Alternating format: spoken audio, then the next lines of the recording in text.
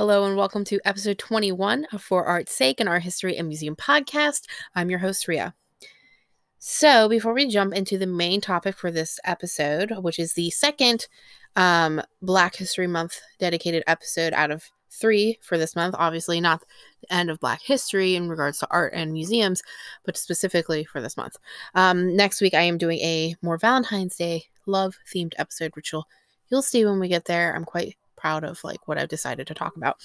But anyway, before we jump into the topic, I want to talk about something. I want to talk about a new documentary on HBO that a lot of my friends have sent me links and trailers to. If you are already an art and museum person, you have probably already heard about this documentary or have already seen it.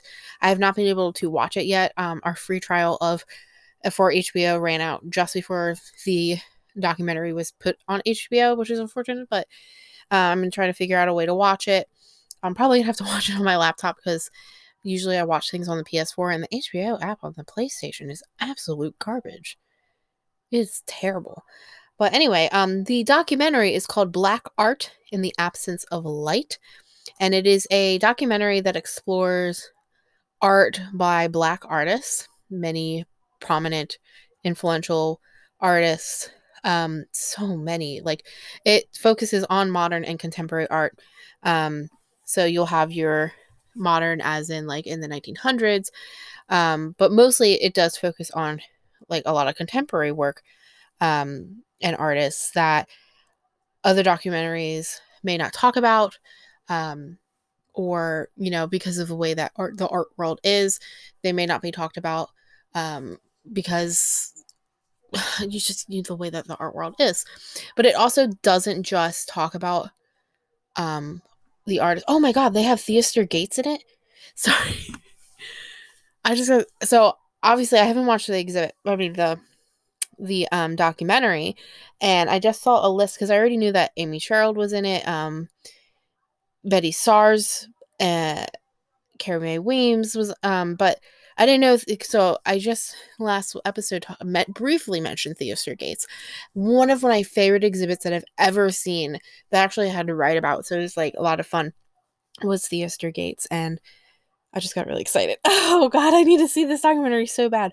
But it's not just artists; it's also people behind the scenes, mostly curators, because curators, in particular, Black curators, have been incredibly instrumental in bringing Black art and Black artists to the limelight, to any light really, by working their way through museums, often opening their own museums, own galleries, collecting their own art, doing all of this so that they can put on a showcase of Black art and artists. They focus on prominent curators throughout the 1900s. Well, see, I say that because there's one curator in particular who put together an exhibition, a very famous one, an important one in the 1970s. That was the first major show of Black artists. It was from 1750 to 1950, I'm not mistaken, so it's all modern art. He did that in the 1970s. And so it's not just artists, who are very important, but it's also the curators, because the curators, they may not always be seen by the mainstream public, especially in comparison to white curators, of course. But they're very, very instrumental in shaping the art world and shaping art history, how we talk about artists, how we talk about art, how we learn about certain terms, how we even create those terms. Because curators, are basically art historians with more of a platform, if I can say that. So it's really cool. When I found out that it was specific, David Driscoll is the curator's name. When I found out that it was included curation, and specifically the role of exhibits and how they form how we talk about Black artists and how we know about a lot of Black artists, I just thought that was whoa, this documentary is already cool. Now it's super, super cool. So yeah, I just wanted to briefly talk about it. I know I haven't seen it yet. I am going to try and watch it, and then I'm going to talk about it again, because I've heard so many good things about this documentary. I've seen little clips on Instagram stories, oh my gosh, this is one of those things that like all like if I was in school right now, we would be talking about this, we'd be trying to watch it, we'd be doing all this stuff. And I'm sure that classrooms in the future, near future, are going to be watching this documentary. So that's really, really exciting. So if you get to watch it, I'm so happy for you. I'm going to try my best to watch it as soon as possible. Okay, so let's jump into this week's episode. So, first, just getting out of the gate. I know that a lot of my topics, a lot of my episodes do focus around Baltimore and DC. Frankly, it's what I know best. So, like, I feel a little bit more comfortable as I'm in the beginning stages of this podcast of doing things I'm a little bit more familiar with, places that I've been, places that I know about, people I know about. It's just frankly easier, and it makes me feel more comfortable when I speak about it. So, and I was just thinking like, oh, I focus a lot on that. But you know what? There's a lot, especially in Baltimore. There's so much good art history, and museums. So, if that's a problem for you, I'm not sorry. So this week I wanted to specifically talk about the uprisings that have happened over the summer and in recent years. And so then I narrowed it down even further of like, I want to talk about the Baltimore Uprising. And the Baltimore Uprising of 2015 may seem like one blip in time to a lot of people, like it was this one moment, but there's so much to talk about it, and it still has its impacts today. Like it's not just a blip in time. It wasn't just a moment. It was a movement.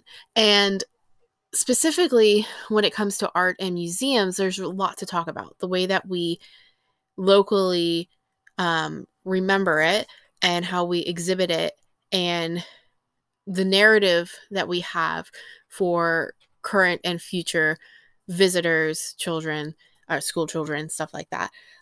In particular, when I worked at the Maryland Center for History and Culture, they had this exhibit, Structure and Perspective, which I did briefly talk about in my Minding the Museum episode, that it was sort of like a second Minding the Museum, but not as effective.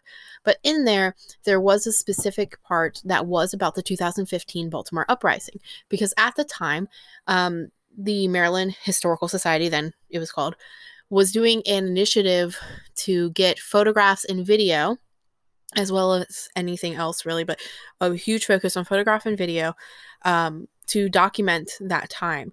And in this exhibit, there was a section where there was a TV screen that had photographs, and there were some items from like things that were set on fire.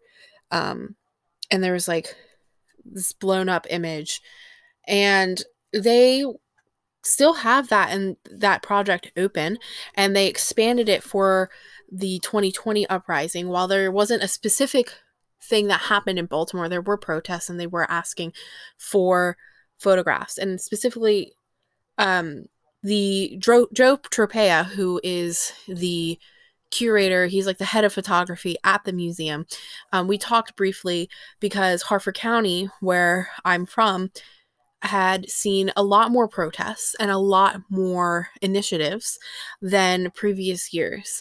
And I personally thought that was really important, and also Cecil County, really important to try and collect, because, just because it's a smaller area doesn't mean the narrative is any less. And the protests in Harford County that happened over the summer are really, really important in showing how much people have learned and grown and are trying to fight for change.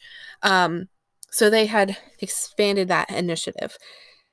And so something like that, like, it's really important to talk about, especially like how we protest in our contemporary times, and how photographs in particular have always held a giant importance in how we document things, how we tell a narrative, and how we change things.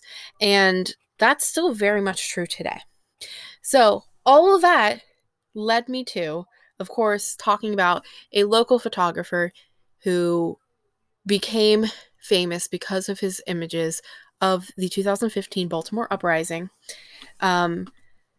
And he's become kind of the person who captures Baltimore. And his name is Devin Allen.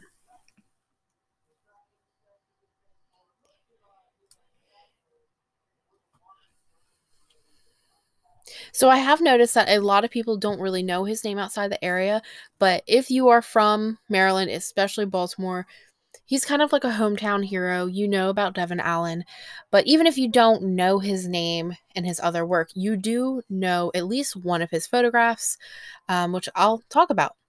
But let's start with his rise to fame, and then we'll get to what he's up to. So, a lot of my information I got from a 2015 article by the New York Times, a 2016 article from CNN, and I also went through his Instagram. Most information that I tried to find did not include his life before photographing the 2015 Baltimore uprising, but I tried my best to find information. So, Devin Allen, he grew up in the west side of Baltimore, actually not far from where Freddie Gray grew up as well. However, as he noted in his interview with CNN, he did not know Gray personally, but he knew a lot of people who knew him due to the tight community there. So when Freddie Gray was arrested and eventually when he died, he knew a lot of people who shared videos with him, who talked about what happened. And that kind of angry spirit, if I can say, it really grew in his area, and he started to realize that something was going to happen in the city. So he was already, as a self-taught photographer, doing work in Baltimore, and he had a modest following on Instagram and Twitter. When I scrolled through, there would be people, commenting, "I don't really know this guy, but I love his work. He's going to be big one day." And little did they know, yes, that would be very, very true.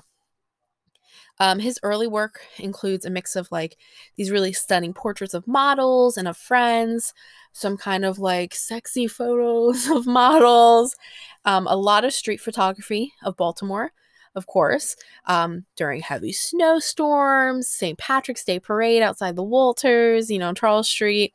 And then he has some really like sublime nature shots, which I think are from nearby parks, which include like he was exploring some editing and stuff. So, like I said, Alan described the feeling in the city after Freddie Gray's arrest and death. After everything, like the video started to circulate, he felt like something was going to happen in Baltimore. And as a photographer, that feeling, he just basically started to carry his camera wherever he went.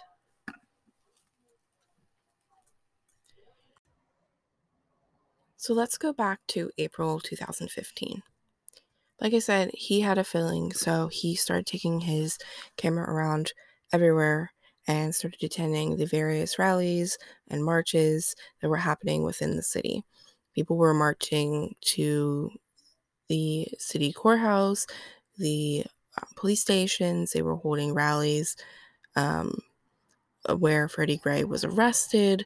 And then there was a protest or a march that went by Camden Yards. And Camden Yards had just had a baseball game, with the Orioles, obviously. And there were plenty of fans outside. And a few of them were, of course, drunk and were very, very racist. And things were starting to get tense already with the protests because of the police surrounding protests, making their presence known, kind of boxing in of protesters. And then you had these people bothering people who were rightfully hurt and upset. I remember exactly when this happened in the photographs. Basically, there were these racist Orioles fans all wearing Orioles stuff. And like there are people like there's this one image of like a man, it looks like he's grabbing her purse, but in reality she was like using her purse to like hit people and he was trying to stop her. But yeah, basically the violence, if you will, erupted from there. Police started to seriously go after people, box them in, chase after them. People started running away, started kicking and stepping on police cars, stuff like that. And that's when Devin Allen took his famous photograph. It was taken on April 25th, 2015. It is an image, a black and white image, which is, of course, Devin Allen's style. in the foreground, you have the out of focus portrait, if you will, of I'm pretty sure an unknown man. He's wearing a white baseball cap, which is turned around. He's wearing a bandana over his face, and he's wearing a long sleeve top and jeans, and he's running forward towards us with his leg coming forward. And then in the background is a whole wall of police officers in SWAT gear. They're wearing those visors over their faces, and they have large batons, and they are in motion. And all of this is taking place on a Baltimore street. You can see the buildings, Camden Street. You can see the light there in the background. You can see the highway all the way back there. And this made it to the cover of Time magazine, which made it a very famous image. The cover says America 1968 is crossed out with red, and 2015 is written over that. And it says what hasn't changed, what has changed, what hasn't.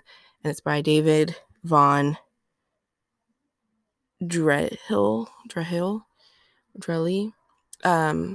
He was Devin Allen became the third amateur photographer to make it onto the cover of Time magazine, which is pretty major. So he took around 10,000 plus photos. Many of his images that he posted on Instagram went viral. And when he posted this image, basically as he explained to CNN, he wanted to get ahead of the media. And he wanted a more honest portrayal of Baltimore and the Baltimore people and how they were feeling.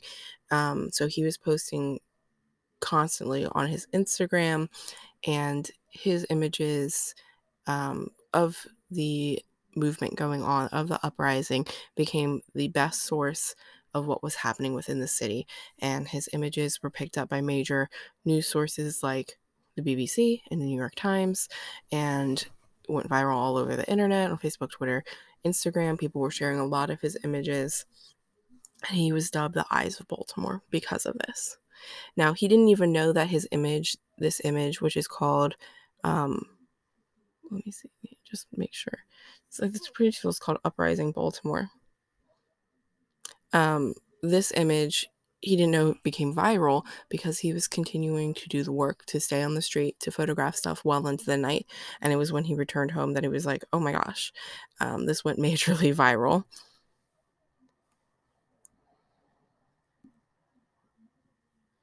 Just in case anybody doesn't know, he does take photographs with a DSLR, which is like a nice digital camera.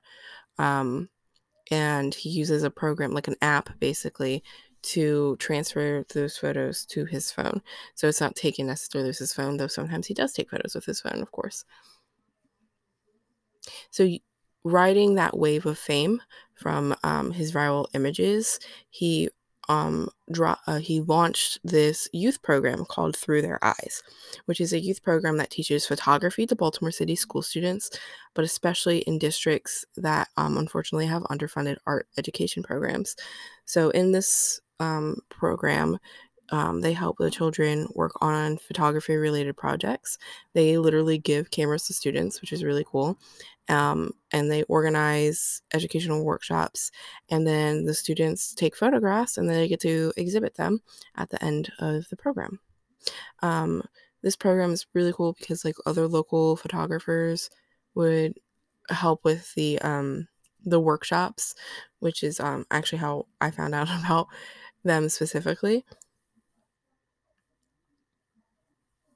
So his images are really important because they are a more honest, raw portrayal of Baltimore at this time. Of course, Devin Allen growing up in Baltimore, in West Baltimore, like literally 5 minutes away from where Freddie Gray was arrested, is seen within those photographs.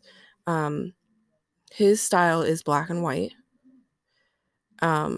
which adds, when you take something in black and white, especially when you were able to take it in color, it has a purpose within itself, a purpose within film and a purpose within photography.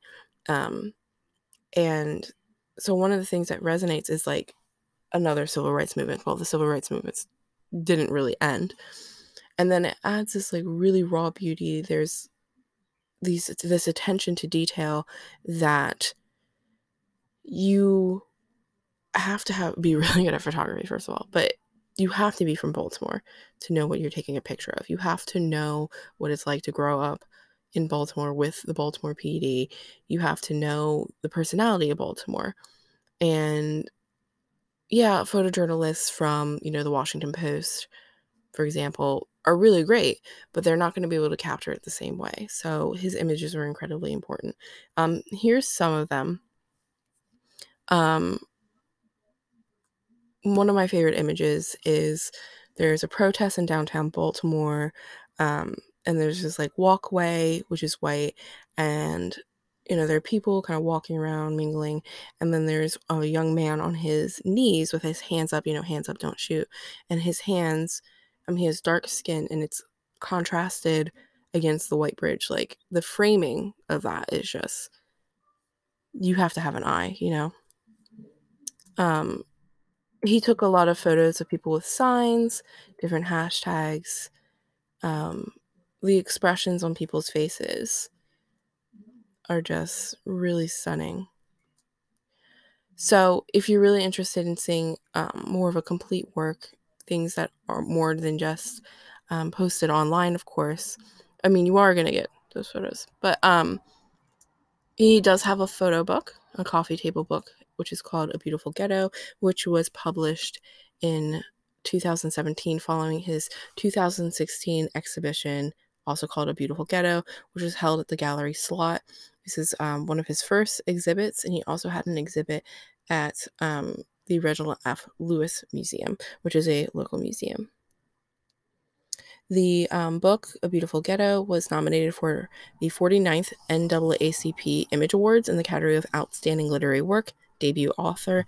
When I worked at the Maryland Center for History and Culture, we sold a few copies in there, and so sometimes when I was bored, I would look through.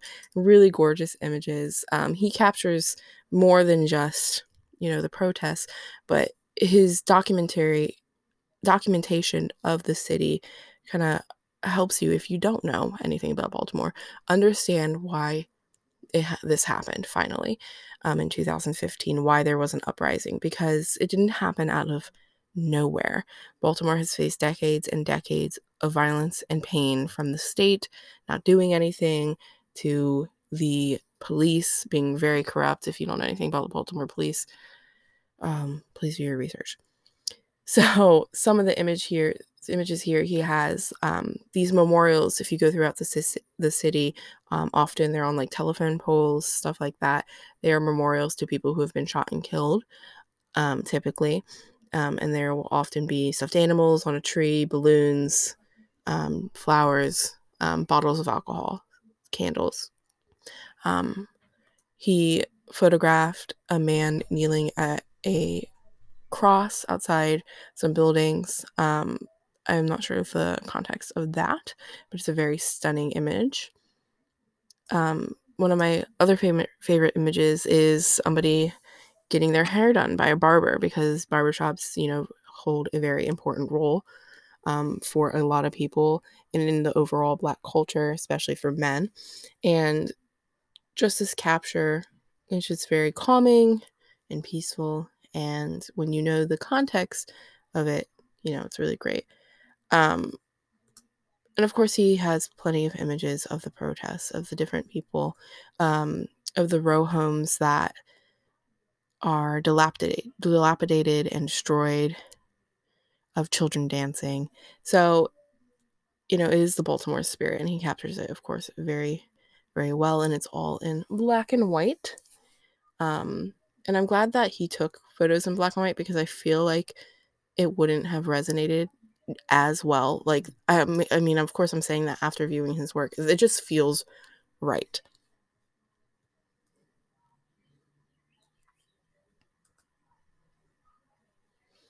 So in 2017, Devin Allen was selected as the first recipient of the brand new Gordon Parks Foundation Fellowship. And he used this fellowship to help support his Through Their Eyes project, which I believe is still ongoing. I'm not sure with COVID.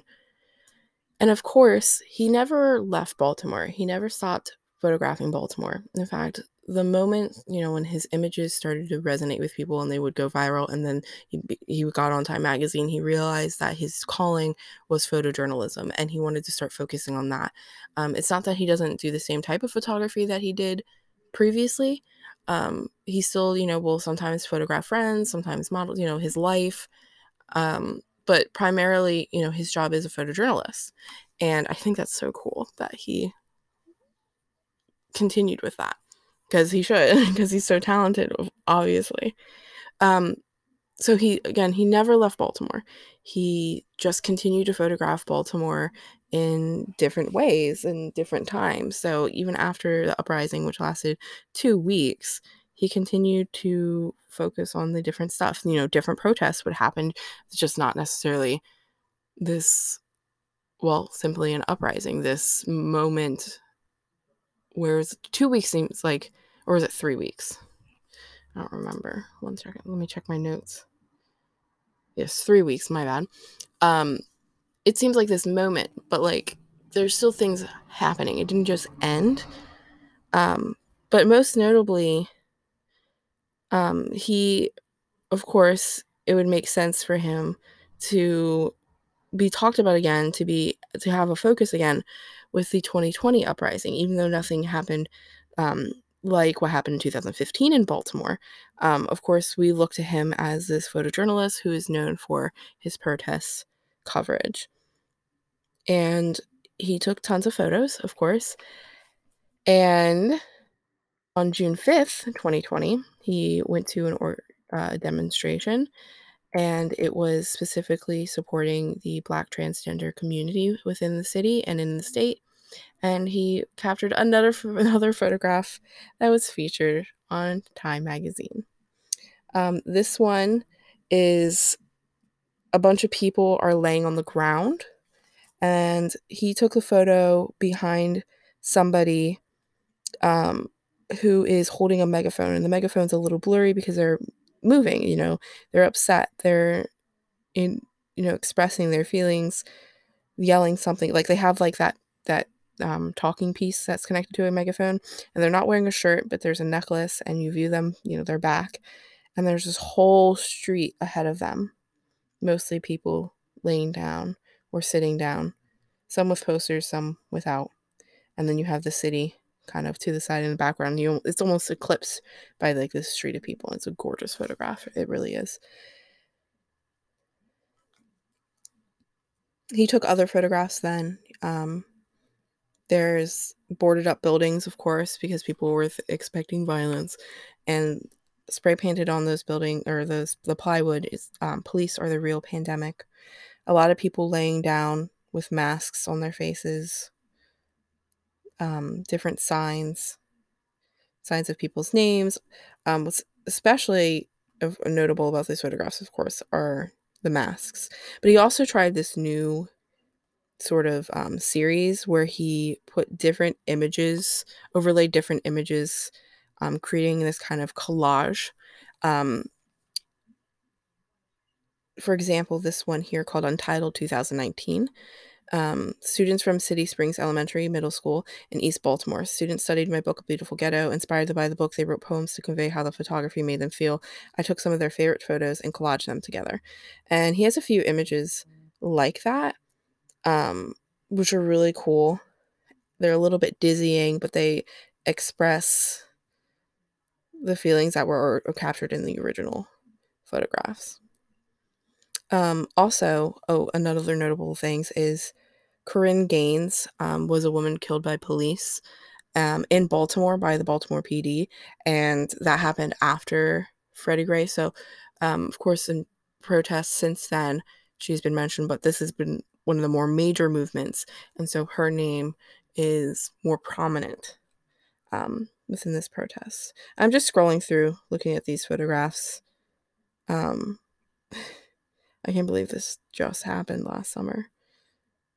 And the masks, it's just, oh boy.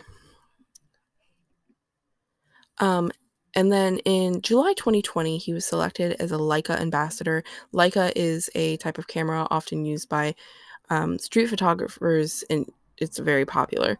One, photojournalists, stuff like that. I've always wanted a Leica camera. But yeah, they're a German company, and they manufacture different cameras and different kind of lenses and stuff, like microscopes, which is cool. And it's really cool that not only was he the first recipient of the Gordon Parks Foundation, Gordon Parks being an incredibly famous and important photographer for a lot of reasons, and then he was also selected as a Leica ambassador. A lot of people, I think, are critical of Devin Allen for some reason. And you know what? I'm not even going to discuss why they're critical, because it just comes out of a place of racism. Let's be honest about that. So he's continuing to take photographs. He takes photographs of his personal life, you know, things that he's doing. Of course, just like anybody, he takes photos from around the city. He still participates in street photography, which is also a form of journalism, of course. But one of the more notable things that just happened is he has a Under Armour sneaker and apparel line. So Under Armour is a Baltimore company. And while they are an international company, like they send stuff internationally, they're still very much rooted within Baltimore. And it made a lot of sense that Under Armour and Devin Allen work together. And it's just a really cool thing for him. I can't recall like photographers really having clothing lines. Of course, you know, I'm probably definitely wrong, but typically I think about t-shirts or tote bags. But it's really cool that he has this kind of more abstracted, it's not like his photographs are really like, you know, put on a t-shirt, because he has these sneakers. And my cat's yelling. Hey bud, can you not interrupt me? Okay. Oh, okay. I understand. Oh, all right. Okay. Are you done? Can I continue? Is that all right? Okay. So I'm going to read the statement from Under Armour. It's from their website, To Baltimore with Love. Under Armour celebrates the city of Baltimore with the Under Armour X Devin Allen collection. And Devin Allen style, like his Instagram, which is DVNLLN. This is a love letter to a city that redefines resiliency, to the beauty and strength of the Black community that has so much to offer, to the connection and possibilities that sports bring. This Black History Month, we celebrate Black Baltimore. Driven by Baltimore artist, community leader, Gordon Parks Foundation fellow, and Under Armour photographer Devin Allen, whose photos have twice graced the cover of Time magazine, this collaboration highlights the untold stories of young Baltimore athletes as they preserve and fight to change the future. Using the power of sport to support, inspire, and provide access to the next generation, the Under Armour X Devin Allen collection also contributes to the development through partnership with two Baltimore-based nonprofits. Check out the stories below and get to know the people behind our most personal collection yet. So then they have stuff about the process, and then they have Meet Devin Allen, and talks about how he rose to fame. And then we have the people, hear from our chief people and administrative officer behind the collection. You keep scrolling. Stephen Curry partners with Devin Allen to celebrate Black Baltimore for Black History Month. A letter from Under Armour Beat. Black employees achieving together. Oh, cool. So there's actually quite a lot of... Oh, and they also interviewed different athletes and community impacts. Let's see here. The Wide Acre Youth Media is an arts-based nonprofit in Baltimore that cultivates and amplifies the voices of Baltimore youth to engage audiences across generational, cultural, and social divides. Their programs inspire creativity, instill confidence in young people, empowering them with skills to navigate school, career, and life. As our expansion of the partnership with Under Armour, Devin Allen has committed to mentoring Baltimore youth and getting cameras into their hands. And then there's Noisy Tenants, which is a Baltimore-based production agency started by Nicholas Mitchell and Chris Landrum. Core to their practice is engaging youth in their classrooms and neighboring via micro internships called The Agency. Nicholas and Chris' resume also includes launching social enterprises in theater and film productions. Noisy Tenants is partnering with Under Armour to walk local youth through the creative process from idea to completion of creating a mural which will represent Baltimore youth voices near Oriole Park. Baltimore is very much known for their murals as well. Murals are a big thing in Baltimore, which I will talk about one day.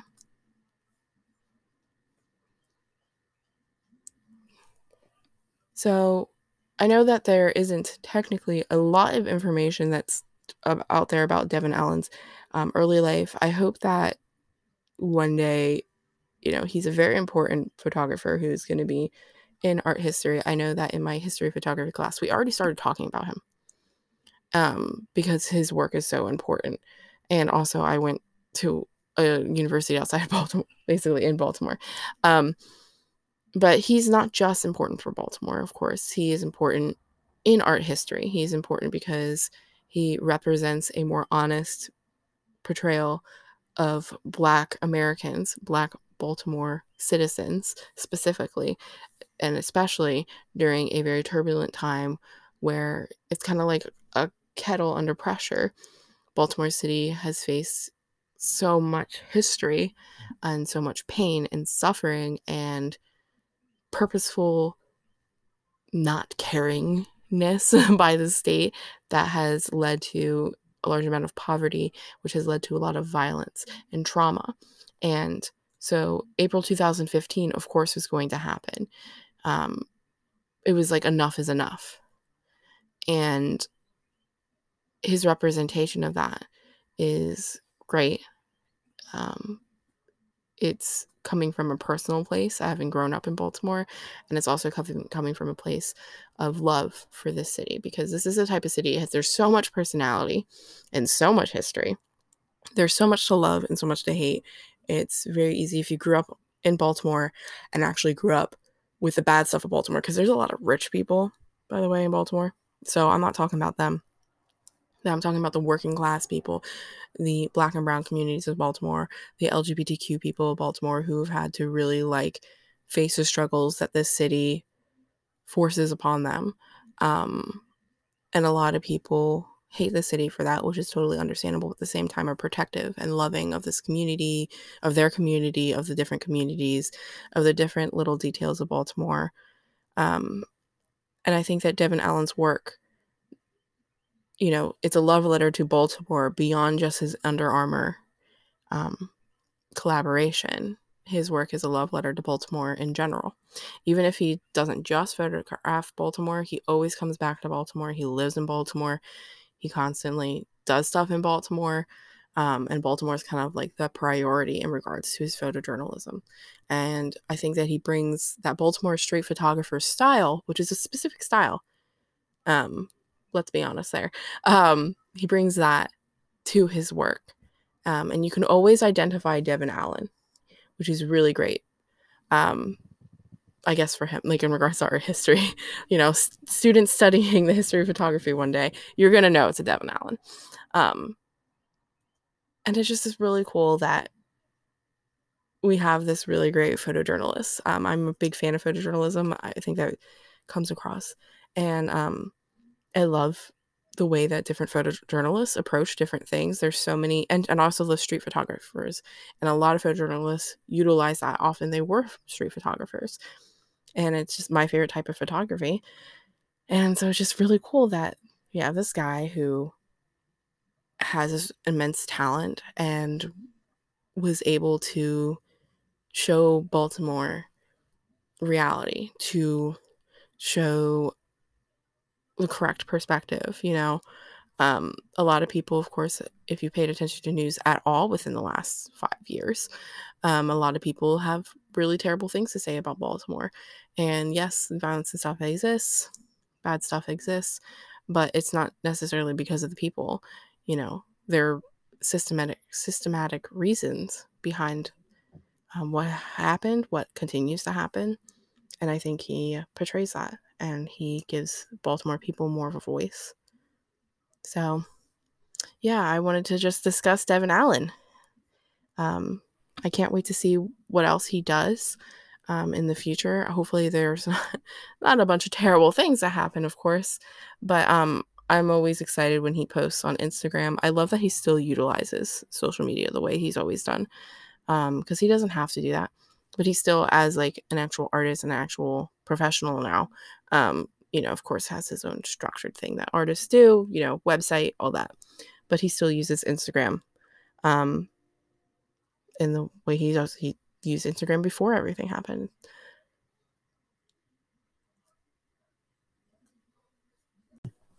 All right, so next week, or this week rather, because of when this is coming out, unfortunately, which I will explain in a second, is going to be a Valentine's Day themed episode. I'm really excited about it. I'm going to be talking about an artist and his work that focuses on love. And I know I'm being vague about it, but I'm really excited, and I hope things work well. I had issues with recording. I just had really bad brain fog one day in particular. I was just incredible. I had really bad vertigo. I was really dizzy, like even when I closed my eyes, which scares me. Like when you're laying down, you close your eyes and you're so dizzy. It's frightening. And then on top of that, like I finally was recording, and all of a sudden Anchor stopped recording in the middle of one of my segments, and which really sucks. And it's hard to tell because if you're in a different window, it still has the record thing on in that tab. But whatever. I went to go and continue to record, and every time I would hit record, it would just not record anything, and it would act like I stopped recording and then like save that even though there's nothing. So that was really annoying. So that's why this episode is so late. It just started doing it again, but thankfully I refreshed. So let me end this episode before I'm not able to record anymore. Yeah, I hope you had a good Valentine's Day. Hope you did some self-care, loved yourself, put on a cute outfit, said you loved your family members and friends and your pets, stuff like that. It's not just romantic love, of course. I had a good Valentine's Day. And I work today, and I'm trying to get this recording out because I'm tired of being late. I'm tired of my brain not working too. So I hope you have a good week. You will hear from me. I won't hear from you next week. Of course, you can follow me on Facebook. Of course, for art's sake, on our History Museum podcast. You can follow the Instagram for Art Podcast. You can also send an email at forartsakepodcast@gmail.com. That's FORARTSSAKE podcast@gmail.com. This has been For Art's Sake, in our History Museum podcast, and I'm your host, Rhea. Bye.